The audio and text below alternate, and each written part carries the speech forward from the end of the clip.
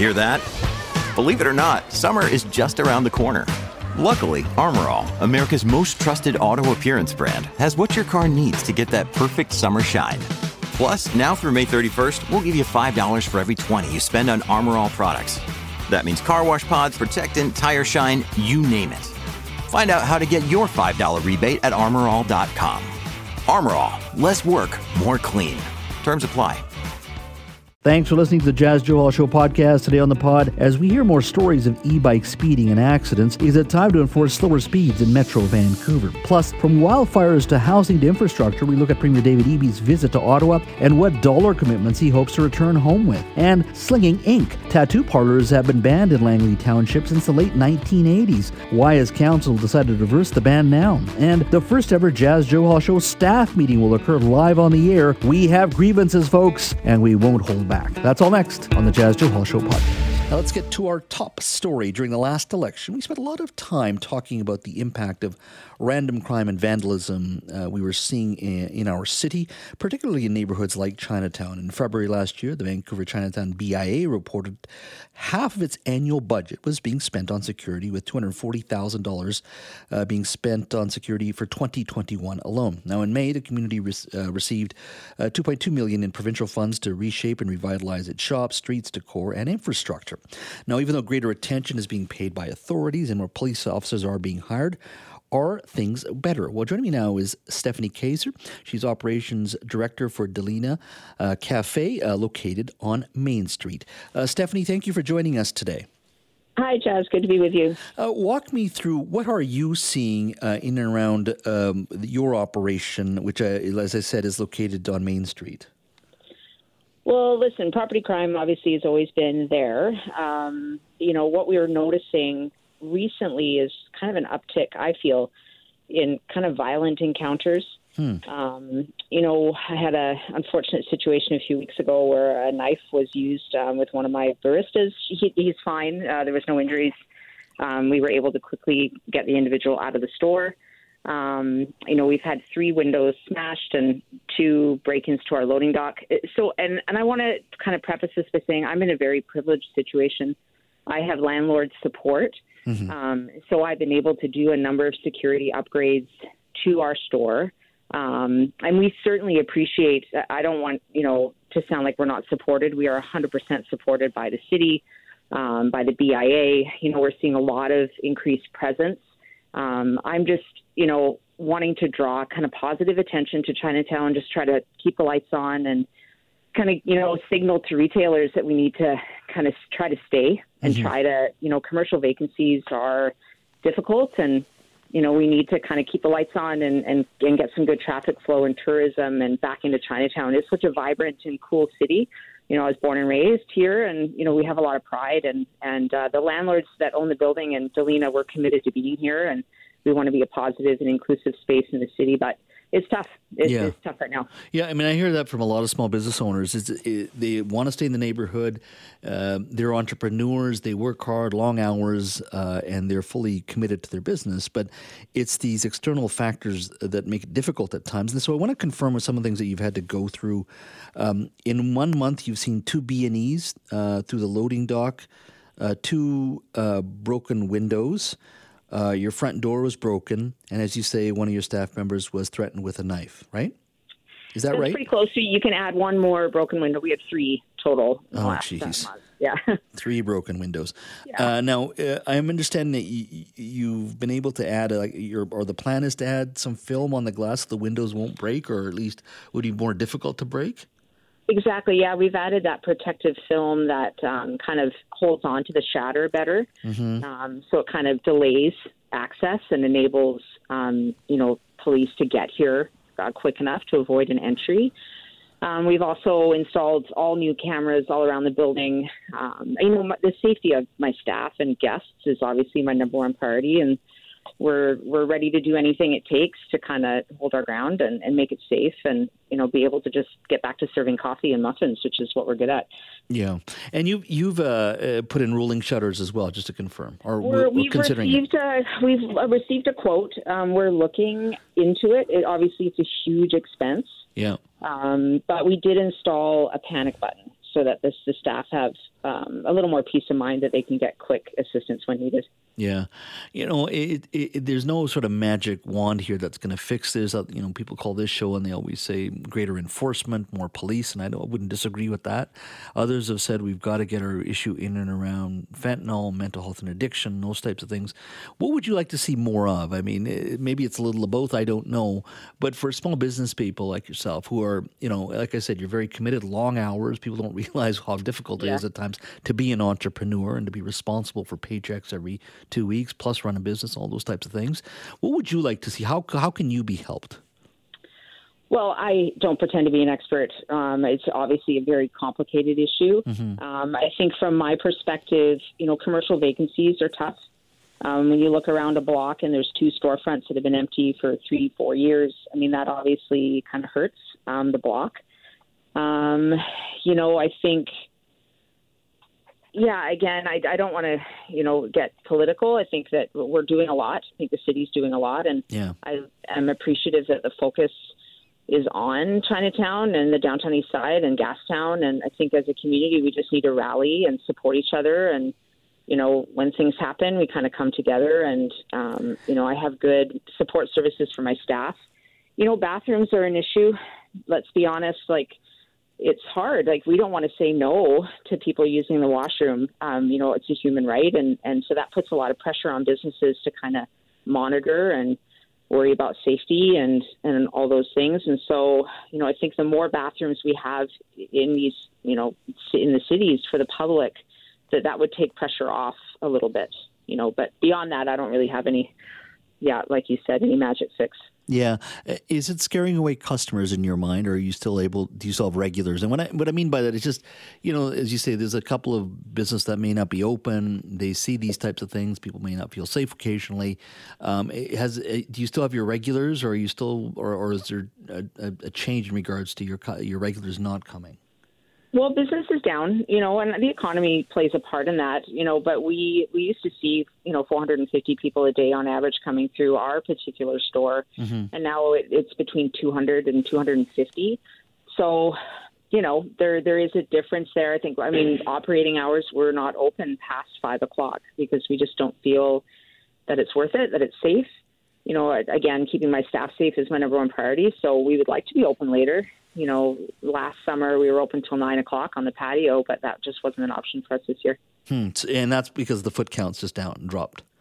Yeah, no, just because we just feel running a tighter operation where we close early and we have a lot of bodies working. We used to do, 2 people working in the store alone until 8 o'clock, and that's just not, a safe thing to do at the moment. So we've adjusted.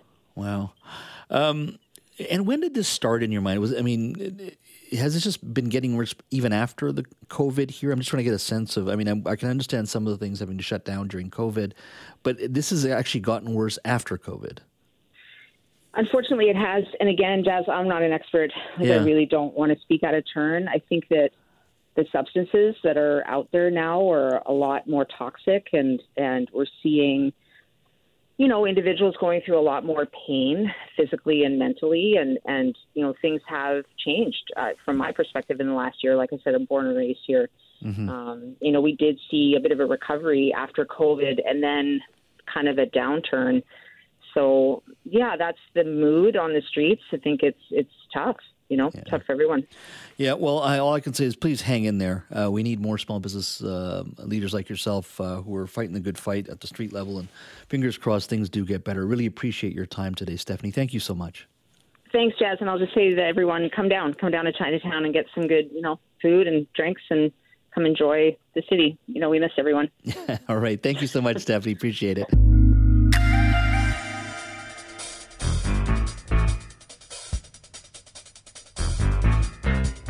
Now, the Jazz Johal Show continues on 980 CKNW. Hey, welcome back to the show. Joining me now is our show contributor, Jerry Mayer-Judson, producer Stephen Chang, and technical producer Ryan Lee Hall. Of course, they're all contributors to this show. Welcome, guys. Oh, Jazz. Hello, Ryan. Oh, boy. Hello, Jerry. Howdy. I'm concerned where the direction of this segment is going. Don't Judging by the be. theme song here, oh no. Exactly. Now, relationships that you have with your coworkers are some of the most important and complicated at times, as you all know, but they have a huge impact on your life. So I thought it was important that we had a staff meeting regarding an issue that came up, I think it was last week. Now, as you all know, Rob Fay, who is one of our new weekend hosts, was filling in, I do believe, for Jill Bennett. Mm-hmm. And he sits about 30 feet from Stephen Chang's desk. About 30 feet. I was measuring the other day. 30 feet. And Stephen was just eating some potato chips. And Rob goes, man, that guy's a loud chewer. Right? So he just made an observation, kind of below his breath a little bit. He didn't say it too loud. And Ben Dooley, the producer for Jill's show, right away, and he's a complete statesman, let's be admitted. He never says negative things about anybody. He's a complete statesman, goes, yeah, for sure. He just piped in, like he just piled on right away. And then you, Jerry, right directly across from Ben, I was diplomatic because I said, it's like, Stephen, we love you. And it's clear you're like enjoying your food. And I love that. But yeah, you do chew really, really, really, really loud. Right. Okay. Now, Ryan, I understand you have the sound from Stephen. Oh, we have the sample. Yeah, I did record Stephen chewing. Could you play that for us? For sure. Oh, God. Now, imagine sitting next to that every day and him chewing away on his afternoon potato chips. Now, you sit right behind Stephen, probably about 6-8 feet away. Yeah, I would say so, about 6 to 8 feet. And I recorded that from my desk, so... and he was facing the other way, too, so I mean... Now, would you say he's a loud chewer? Oh, yeah, 100%. 100%. I've noticed it. You've noticed it, okay. Now, I sit about 6 feet away, directly across from Stephen, and I've heard him many a time.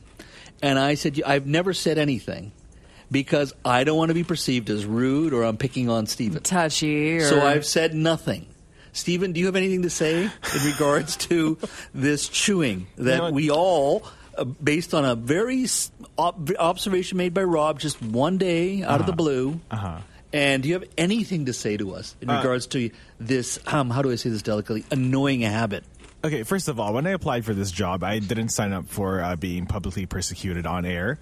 But I guess I can't get away from that now. Second of all, I just want to eat my chips. Jazz. And no, not just the Jazz, to all of you, to this entire team, okay? Why can't a man just enjoy his bag of chips? We're not saying that, but you're allowed to. I'll tell you another time. We had a staff meeting one day, late in the morning. Oh, so this incident. Yes. And so it was just around right before lunch. He brings over his lunch with him. I think he had leftovers or whatever. It was fried chicken. You remember fried chicken. Yeah. And so he's eating in our meeting, and it's the same thing. And so how does a guy make chicken loud when he's chewing? It's dead. It's the loudest fried chicken I've ever heard. Strong teeth. And once again, I was about to say something. I said, no, they're going to know you're picking on poor Stephen. And I said nothing. But you brought it up again later, and I knew the meeting you were referring to. Same. Yeah, 100%. Do you guys remember? Do you remember the meeting? 100%. So, Stephen, we got to fix this. Like, is this going to continue this loud chewing? We really do they make quiet chips? Yeah. Okay, what do you want me to do? Okay, if I'm having lunch, do you want me to just eat rice? Rice and mashed potatoes, pudding. Don't slurp it, though. Or are you afraid I'm going to make noise chewing rice as well? It's going to be that loud. I mean, you probably will. There's a staff lunchroom. Have you thought of that? Yeah. Nobody uses the lunchroom. But have you thought about using one of the halls? That's an isolation corner. That's an isolation corner. If I go there, I'm going to feel even more lonely. I already feel lonely when I'm working with you guys. This is Rob Fay. Rob Fay is the nicest guy in the world. And for him, 30 feet away, go, that dude's a loud chewer. He's got misophonia. Like, do you think that it would be a reasonable accommodation to make Stephen eat in a soundproof room? Yeah. Should I just go to the studio to eat lunch? Is that what you want? I'm just saying there's a lunchroom. That's where you can have lunch. That's all. But, I mean, it's very interesting. Rob said that. Rob told me that he has stopped going to movie theaters. Mm-hmm. It's been like 12 years. Yeah, it's a lot of... Because he can't stand... Isolated crunching. Yeah. Isolated crunching. So it is a condition some people have. Absolutely. Right? A lot more people than you think. There's a whole subreddit about it. So what I'm saying here is, Stephen, forget about your immediate colleagues here in this show. You don't want to trigger Rob either. That's the other reason. So I think perhaps... another brand of chips, maybe you could try that. I think they're you know what I mean? Another brand, okay. Another brand. You love kettle chips. Those are literally categorically, Stephen Chang, the crunchiest chips you could eat.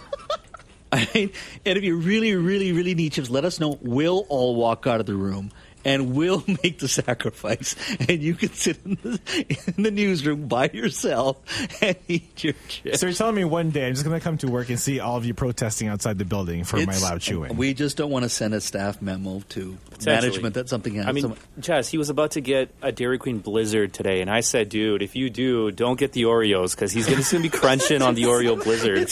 It's a real issue, Steve. I tell you, it really is. It's just like a ball being hammered to the head, slowly and slowly every day. And I've said nothing. I have said nothing throughout all of this. And you remember that. It's like there's gravel in the bag of chips. It is insane. Anyway. All right, folks. Stephen, thank you for putting up with us, but we had to have this conversation. This isn't over. This isn't over. No, it's not. All right, folks, I want to hear from you. What are your coworkers' most annoying habits? Call us on the buzz line, 604-331-2899. That's 604-331-2899.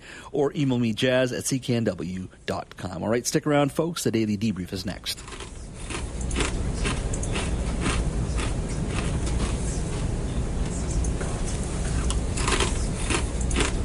Shut it off, Ryan. Joining me now to talk a little bit, not about his co-workers, but talk about David Eby, Premier David Eby, and 6 with cabinet ministers heading to Ottawa today to discuss a variety of issues with Prime Minister Trudeau and other ministers. Joining me now is Richard Zussman, Global BC's legislative reporter. Hello, Richard. I have the best co-workers, Jazz. You may know some of them. Keith Baldry, case in point. And there could, I can't think of one negative thing about working with Keith Baldry. And the rest of the press gallery, they are the people that are the easiest to get along with, Jazz, that you can ever imagine. They're not sensitive media types. In fact, feel free after this interview to call our buzz line, 604-331-2899, and just call yourself Tom from Victoria and tell your story. Richard said from Victoria. Yeah, Richard, that's right. Richard from Nanaimo, that's... Do it good. All right. Well, let's talk about David from Vancouver. In this case, Premier David Eby and 6 of his cabinet ministers visiting Ottawa for 2 days. Walk me through what kind of things you think they're going to be talking about with the Prime Minister and the variety of other ministers. Yeah. So like all these meetings, there's the formal agenda. Then there are all the issues that the Premier wants to talk about off that agenda. So the formal agenda is about green jobs and the federal government's climate strategy and working with British Columbia to continue to grow that job sector and encourage growth in the clean tech sector. The other part of it is housing. Working with the federal government to get more money for British Columbia around housing, talk about innovative ways that both levels of government can invest in housing and make it easier to build purpose-built rentals, as well as this idea of missing middle and what that looks like across British Columbia. Then there's the issue about wildfire support and relief, communities in the Shuswap and Kelowna area destroyed by fire. The province wants to ensure that Ottawa is there at the table to support that. Then there are the issues off agenda. Nikki Sharma, the Attorney General, is working with the Senate to try to get bail reform legislation passed through the Senate as quickly as possible.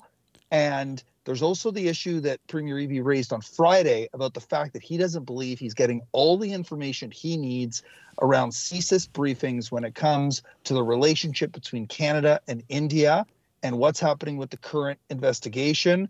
And all of that is going to be a very contentious issue, considering Eby has been very critical of the Prime Minister and the federal government about how little information he believes he has into that issue. I guess let's start with the latter issue for the moment, because we did have protests today in Vancouver in regards to Khalistan and the Indian consulate, and of course the killing of Hardeep Singh Nijjar in Surrey.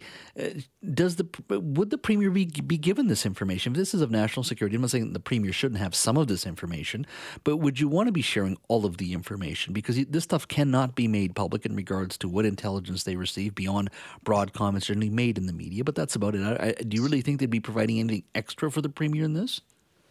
The Premier would like to see information that allows him to keep British Columbians safe. And he believes the investigation into the murder of Hardeep Singh Nijjar is at the point where he needs more information to understand the situation and whether British Columbians should be worried about their safety.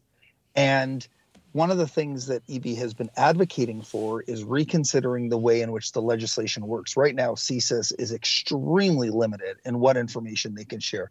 EB basically said the only information that he has been given is information that is largely publicly available already. And he would like to see a separate level of security clearance, considering he is a premier and that he wants to have the proper information to protect British Columbians the best he can. So it's a compelling argument. I'm not sure the Prime Minister wants to open that can of worms when it comes to revisiting CSIS legislation. There are numerous issues around foreign interference, here in this case around an assassination investigation in Surrey connected to India. There's issues around foreign interference in elections from China.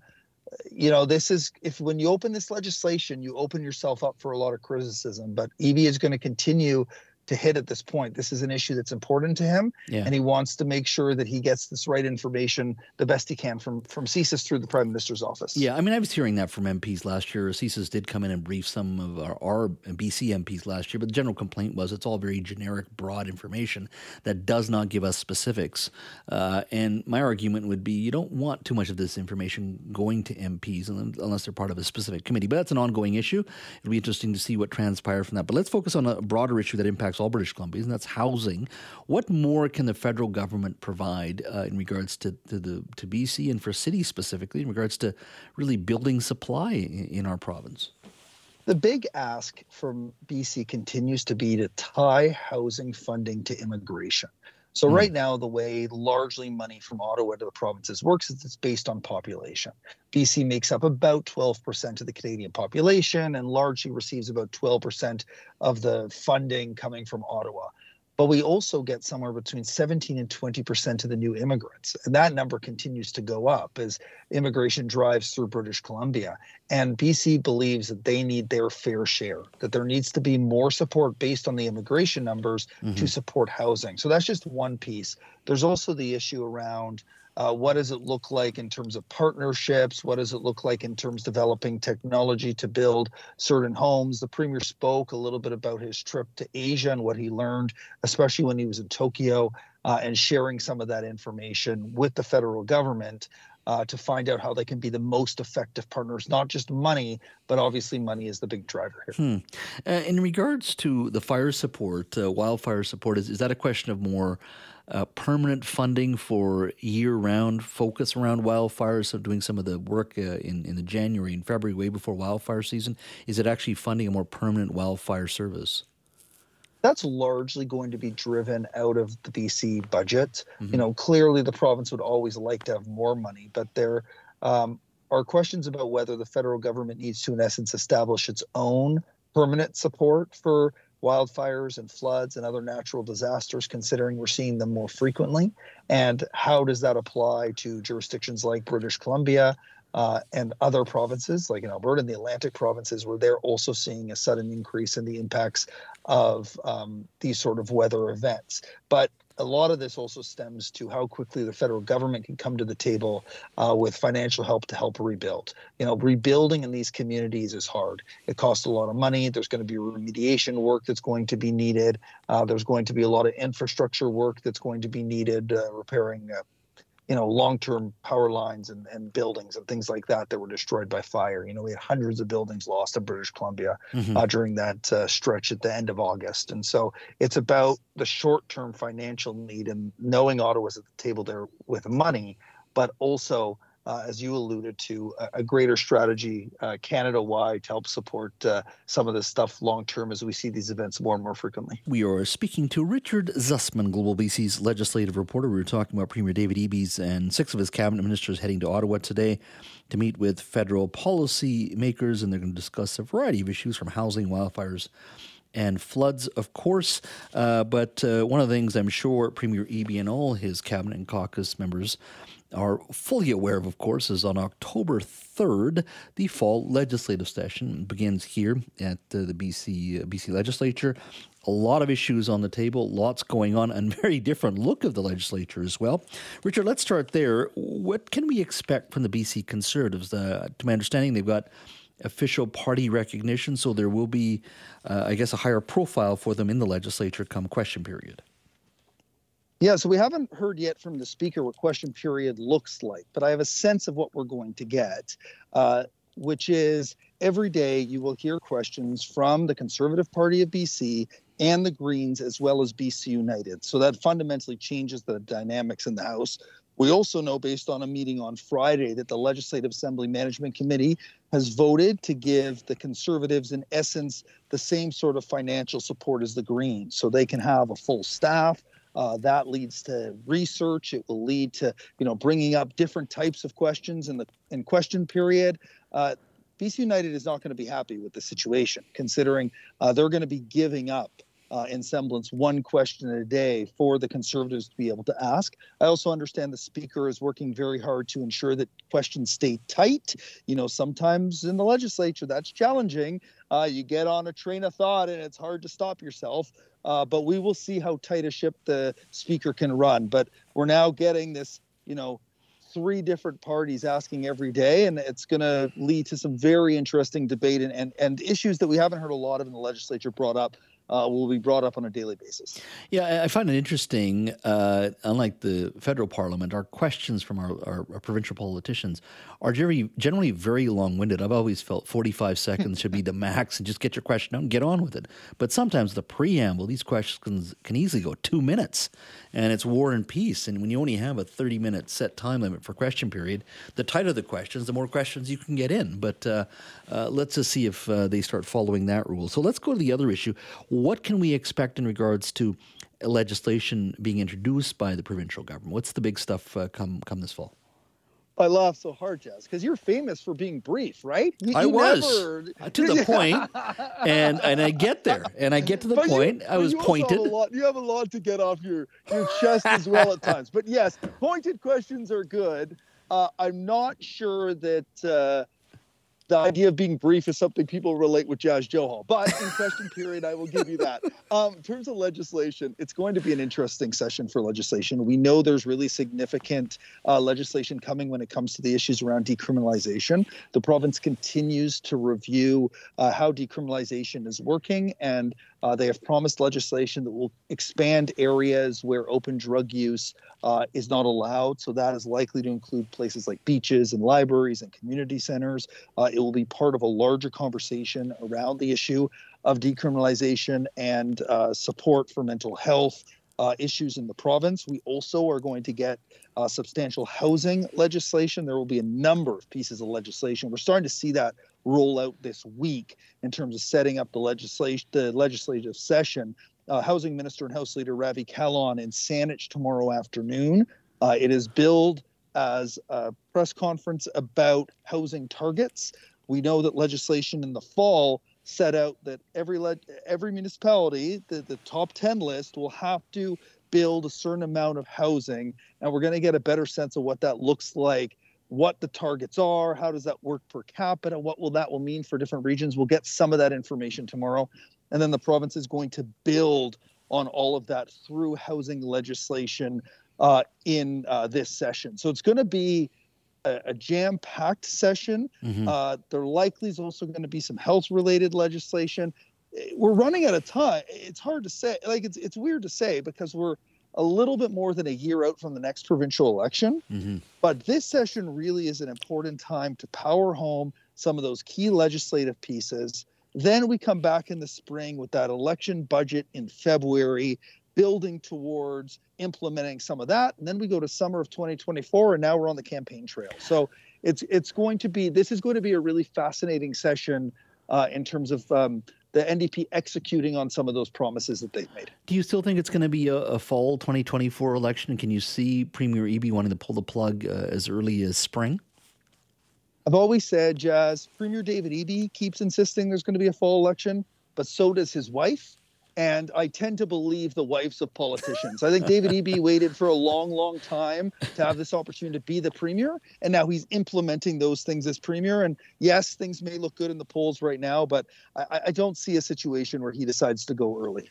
Okay. Well, it's going to be interesting. I mean, there's lots of pressure. They're doing very well in the polls, but and just to confirm, the new seats that will be added to the legislature, those will be implemented during the next election. But to my understanding, Elections BC is ready to go anytime after January in regards to being able to, I guess, deal with any election that's called after that because of the changes to the boundaries. Yeah, and it doesn't really change the lay of the land. But yes, it's important that based on the work from the Electoral Boundaries Commission that, all British Columbians feel in some semblance proportionally represented here, because ridings in Surrey and here in Victoria, especially in Langford and in Vancouver, are growing very fast in Langley. And that's leading to, in some cases, large ridings compared to much smaller rural ones. So I think it's important whenever the next election is contested that it's under those new boundaries with 93 ridings instead of 87. And you're right. If we have a spring or fall election, it will be using those new boundaries. Absolutely. Richard, thanks for your time. My pleasure as always, Jazz. And notice how brief I was there? Colleagues. Notice how brief I was there? Your expertise. That's your expertise. There you go. That's Richard Zussman. Jazz. Thanks. That's Richard Zussman, Global PC's legislative reporter. The RCMP say racist signs that were reportedly advertising a whites-only moms and tots group is now under investigation. The city of Coquitlam says it's aware of these signs, and of course the signs themselves are contrary to community values. Port Coquitlam's mayor has also spoke out about the issue as well. According to a social media post by a group calling itself Black Vancouver, on Sunday, September 24th, they highlighted the fact there was a sign advertising a whites-only play group, and that sign was spotted in the 2600 block of Shaughnessy Street at a bus stop. The post on Instagram generated many comments, of course, and the sign also asked people that were interested in the group to contact them via email and a Telegram account. Now, Telegram is an app that protects your identity. Joining me now to talk a little bit about these signs that were up in the Port Coquitlam and Coquitlam area is Angela Marie McDougall. She's an activist and co-writer of the report, The Colors of Violence, Gender, Race, and Anti-Violence Services. Angela, thank you for joining us today. Hi, hey Jazz. Hi. I saw the signs yesterday. A friend of mine sent them to me, and I ended up reposting them. I got the pictures and I posted them up on Twitter. And I was hesitant in a bit, and I said, "Don't give this stuff attention." At the same time, part of me was thinking, "Look, if you don't talk about it, if you're not addressing this, what's the point?" Right. Perhaps I was wrong. Perhaps I was right. I don't know. But I wanted to talk to you about it. Most importantly, your thoughts on all of this that's transpired over the last 24 hours. Well, it's been a heck of a week, I think, with Nazis in the House of Commons and whites only mom and kids groups. This is a really important time for us to take a moment and to reflect on what's happening within the culture.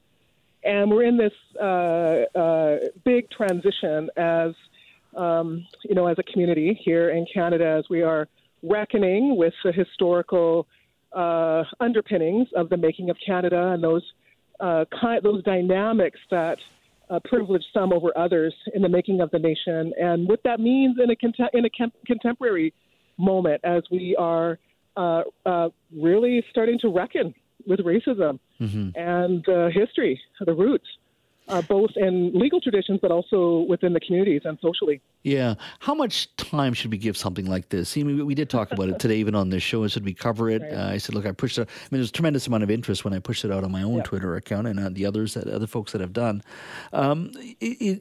Based on your comments, is this really about Vancouver's demographics changing in a significant way? We always talk about multi-ethnic Vancouver, the changing face of Vancouver. Let's face it, it's changed, where 52% of us are now people of color. Yeah. It's multi-ethnic. Is that at its core the underpinning in your mind that is scaring people? That's it. I mean, I think we're having a shift in what has been historic power dynamics, at least in terms of representation. And, I think that this is an opportunity for the Tri-Cities as one community to reckon with what's happened here and to engage the people. I know that the RCMP have been deployed. I don't know that the police is the way to go. I think that city staff could be the way to go, and especially because we see that the Tri-Cities, have taken efforts to build in an anti-racism framework within their municipal kind of apparatus, I think that this would be a time to engage those folks and to talk with them and to what we don't want. And this is partly why this moment is we should be paying attention to is to allow whatever is kind of seething there for that group to fester, and that it needs to be aired. But more than social media, the people should be engaged and they should have a conversation and to find out what is it that they think that they're losing right now with the addition of children and families of color in their communities. Knowing, of course, that Canada, is a country that was based on colonization where, we're all, unless we are Indigenous people, we're all immigrants and descendant of immigrants. So in the very making of the country. So, this is a long historical piece, and this power shift is what's in play here. And people are nervous about what it means to not have, let's say, a white majority within a community. What does that mean? Yeah, I mean, even if you look at the broader debate of immigration, which I think that's a real good debate, and we used to debate whether or not 225,000 people coming to this country was appropriate. Now we're almost at half a million by 2025, and then you added PR. That's over 1 million. You talk about international students. And, when you look at the debate, my worry has always been, don't take some of the legislation that government's brought in. Yes, there have been challenges in regards to letting so many international students in, but don't give people the opportunity to use that to be anti-immigrant, because we are a country of immigrants. You just have to be smarter about that, number one. But how much of this that you think is just being driven by the broader political climate? Obviously, politics, works and lives downstream from culture, whether it's here in Canada or the wacky politics of America over the last few years. How much of that do you think has just opened all of this up and said, it's okay to put stuff like this up? It's okay to talk like this? I mean, to me, it seems like polarization and polarized politics has also said, it's okay to talk about all this stuff, and it's acceptable. For sure. And, but I think we have to go back just to get to where we are now. We have to go back and recognize that anti-immigrant sentiment didn't start with people of color coming to Canada. It started even with Eastern Europeans. It started with, if your name wasn't from English or French, you would have a hard time getting a job in Canada, leading up to where we are today. Anti-immigrant sentiment has been, there for some time. Now it has, race and racialization becomes a part of that anti-immigrant sentiment for sure. And we really have to look at what we've gone through over the last 3 years or 4 years, where we had a global reckoning through the killing of George Floyd, and, where communities all around the world were pointing out, colonization and enslavement of Africans and colonization all around the world, and the impact that it had on communities and what it did in terms of genocide, and what that's meant for successive people and what that means even in terms of migration. So, I think that there is a backlash to this reckoning, certainly, and that's what the Mom and Top Club represents. But this really is an opportunity, and I would hate for us to just be focusing on what the RCMP can do here. And I really hope that the Tri-Cities community leaders will actually seek to engage these folks and to be able to speak with them and to understand what's going on for them and to help them, actually integrate into what is emerging as a more, racially expansive space here in British Columbia and Canada. Angela, thank you so much for your time today. Really appreciate it. My pleasure. Thank you, Jess, for the opportunity. All right. That is Angela Marie McDougall. She's an activist and co-writer of the report, The Colors of Violence, Gender, Race, and Anti-Violence Services. Let's talk about e-scooters, e-bikes. They're all over the Metro Vancouver area, of course. And, of course, the City of Vancouver Police are obviously trying to educate those who use these electric scooters in regards to speed, in regards to what the rules are, wearing a helmet, of course, all of that. Daniel Fontaine, a new Westminster City Councillor, said with the rapid pace of adoption of electric scooters and bikes, we need to start talking about perhaps imposing a speed limit for residents. All I have to do is walk outside after this show. Generally, when I walk out, I go walk over towards the art gallery, and you're always seeing these e-scooters and bikes whizzing by, and generally people are following the rules, traveling at a reasonable rate. But you also see folks that are just whizzing right by in a very, tightly packed area where you have lots of people milling about, in this case, the art gallery. And you also see streets that here in Vancouver where a lot of people on e-scooters shouldn't be on, but they are on. So the Vancouver Police say that at this point they're educating folks and eventually, hopefully, the message does get across. But Daniel Fontaine, a new Westminster councillor, says, let's talk about starting a pilot project to test and monitor the speed limit. Well, joining me now to talk a little bit about e-scooters and many other personalized electric vehicles is Meyer Saidi. He's founder of eSkate, the official personalized electric vehicle community for Vancouver. Meyer, thank you for joining us today. Oh, thank you for having me, Jazz. And just to confirm, it's Vancouver eSkate, which is Vancouver eSkate. Okay, yeah. Vancouver eSkate. Yes. All right. Well, let's start from there. First and foremost, what's it like out there now? When it comes to personalized electric vehicles, what do you use yourself? So I ride an electric longboard, which is essentially just an electric skateboard. But our group members include people who ride electric unicycles, electric scooters, electric bikes. So we're all kind of wrapped up in this one category, but we do all ride different devices. You do. And what's it like out there right now?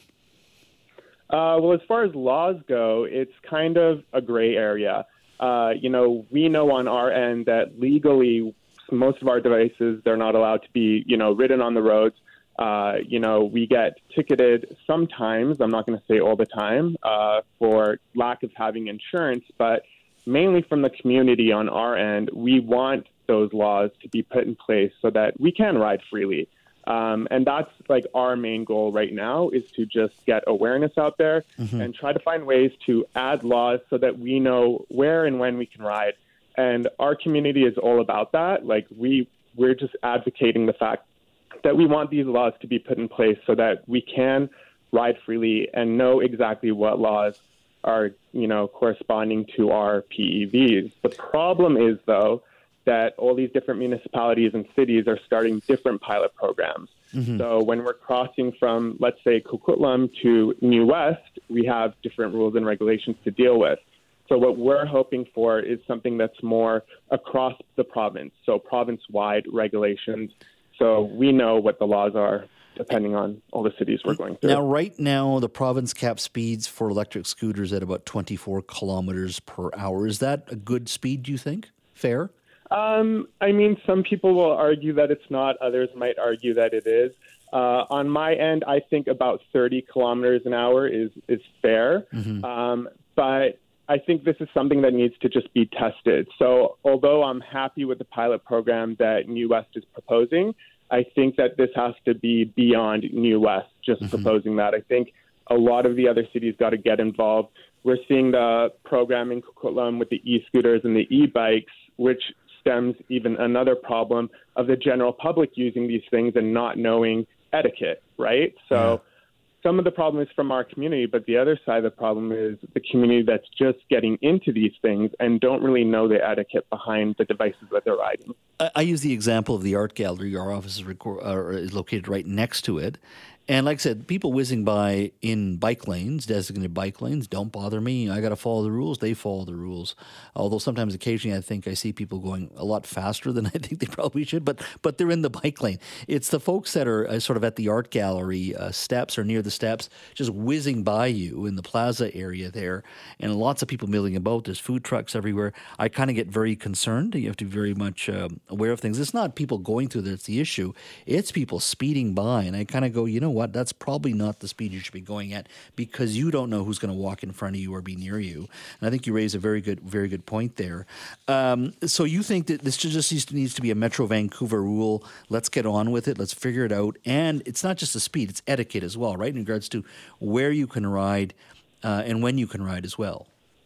Yeah, definitely. And that even stems across the board to, having even the same principles of driving, right? If you shoulder check, things like that, have respect for people on the sidewalk and on the streets ahead of you. And most of these riders do those things, but there are the odd people that just don't know. But on our end, if we see laws and regulations that are province-wide, then everyone's on the same page, or at least can be educated to be on the same page. And eventually things will kind of even out, right? Yeah. But until then, as new riders start riding, as these cities have these e-scooters that are free to use for the public, these new riders are going to get on, and they're not really going to consider etiquette or proper responsible riding, I should say. Do you think bike lane infrastructure is there? And we used to debate bike lanes, or do you think we need more of it? Because traditional bikes for one thing, add e-bikes, e-scooters, other types of personalized electric vehicles, like you say, yours is a longboard. It almost looks like to me that we're heading into an era where you're going to have rush hour on these lanes, and there's going to be almost too many of them. Yeah, that's true. And this is where riding on the roads, should become applicable in some cases, right? But that's something I believe that we will have to tackle down the road. Vancouver, compared to other cities that provide PEVs or have PEV communities, we're really lucky to have so many bike lanes. Of course, that depends on which city you're in. But in the Vancouver downtown core, I feel like we do have a bunch of networks, a lot of bike lanes that do accommodate for us and for the capacity of e-rides and, the different PEV riders that are out there now. Now, will that be sustainable for the future? I can say that our group has seen rapid growth, especially in the past few years. We've gone from being a group of a few hundred people that maybe get together and have 50 members join up for a group ride to suddenly we have over 100 members joining up for the group rides. And our group has increased to 1,400 members on Facebook over the course of the past couple of years. So seeing the growth in the community, does that sort of tie into the amount of bike lanes we have and the infrastructure? Eventually that will catch up for sure. But for now, I don't foresee it being a problem. Right now, the biggest issue is getting these laws in place, making sure that we're talking to these PEV riders about the infrastructure and about the different laws and regulations that should correlate, but also providing education to the general public who is starting to ride on these devices, but also who haven't even been on one. Yeah. Mayar, thank you so much for your time. Look forward to having you on again, because I don't think this issue is going away anytime soon, considering that we have 21 municipalities. They have different perspectives on so many other issues. They still haven't coalesced around personalized electric vehicles either. So thank you for your time. Yeah, thank you so much for having me. And I would definitely love to come back on again and discuss this matter further. You go to any community in Metro Vancouver, you see tattoo parlors everywhere. In fact, getting tattoos is nothing new. In fact, I think it's probably picked up in popularity over the last 15 years or so. Well, Councillor Barb Martins from the Township of Langley recently brought up the issue that her community has an outright ban on tattoo shops operating there. But as of tonight, that's about to change. Joining me now is Barb Martins, Township of Langley. Councillor Barb, thank you for joining us today. Thank you for having me. I guess the first question to ask here, why was there a ban on tattoo shops in Langley Township? Right. So my understanding is this is a age-old ban. Back in the day when tattoo shops and pool halls were usually hubs for nefarious activity that maybe attracted not a great element of society. And we're talking, in the last century, middle of the last century at some point, and it's just a holdover from that era. So tattoos represented bikers and nefarious types, a stereotype. Exactly. Yeah, exactly. Yeah. And so as a counselor, how did you decide this? First of all, you've got 1,000,001 issues in any community as a city councillor. How did you come about this particular issue in regards, and how did it catch your eye?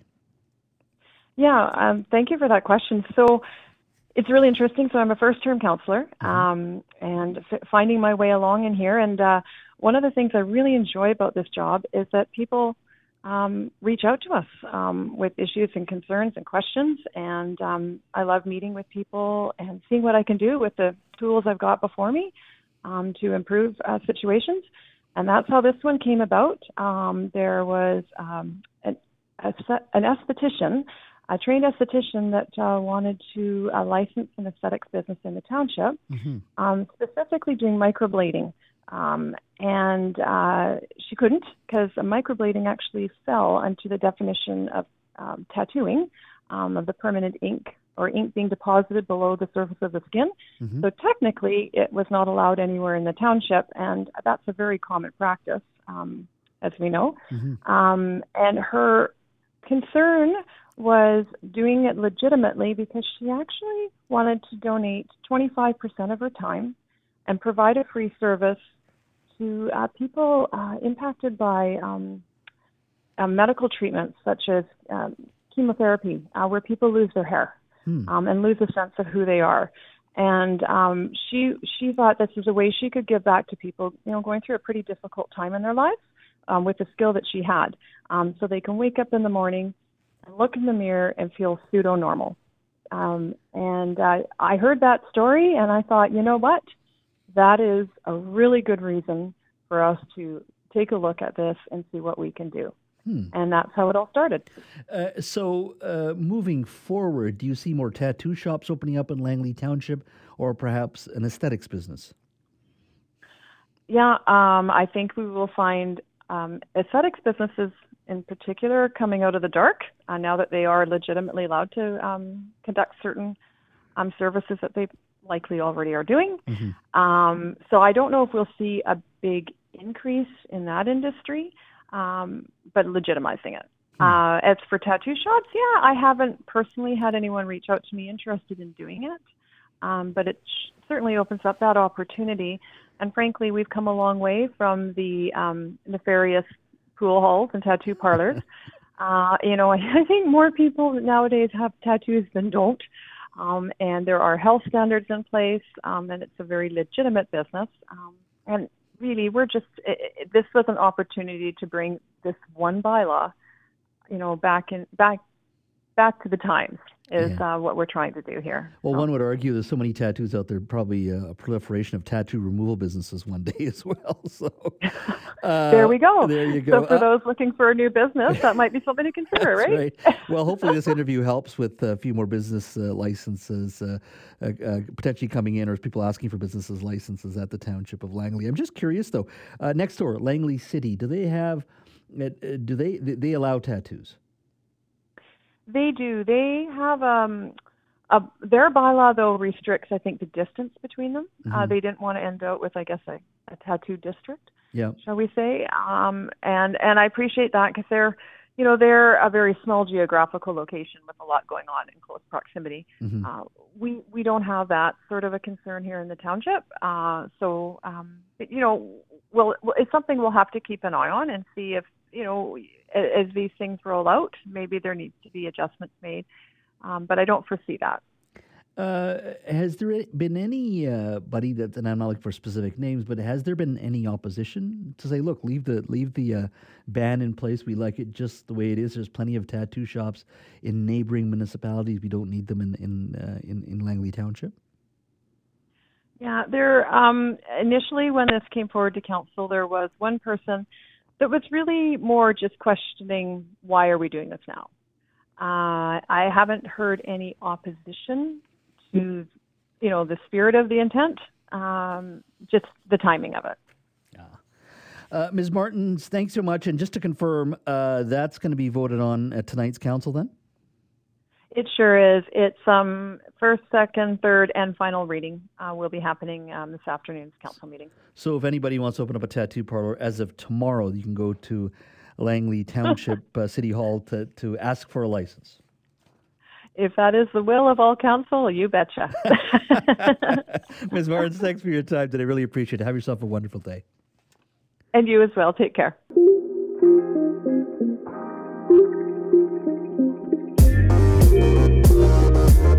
Thanks for listening to the Jazz Johal Show podcast. Don't forget to subscribe to the show on Apple or Google Podcasts, Spotify, or wherever you get your podcasts.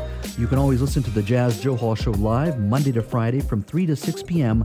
on 980 CKNW and connect with me on Twitter at JazzJohalBC. Talk to you next time.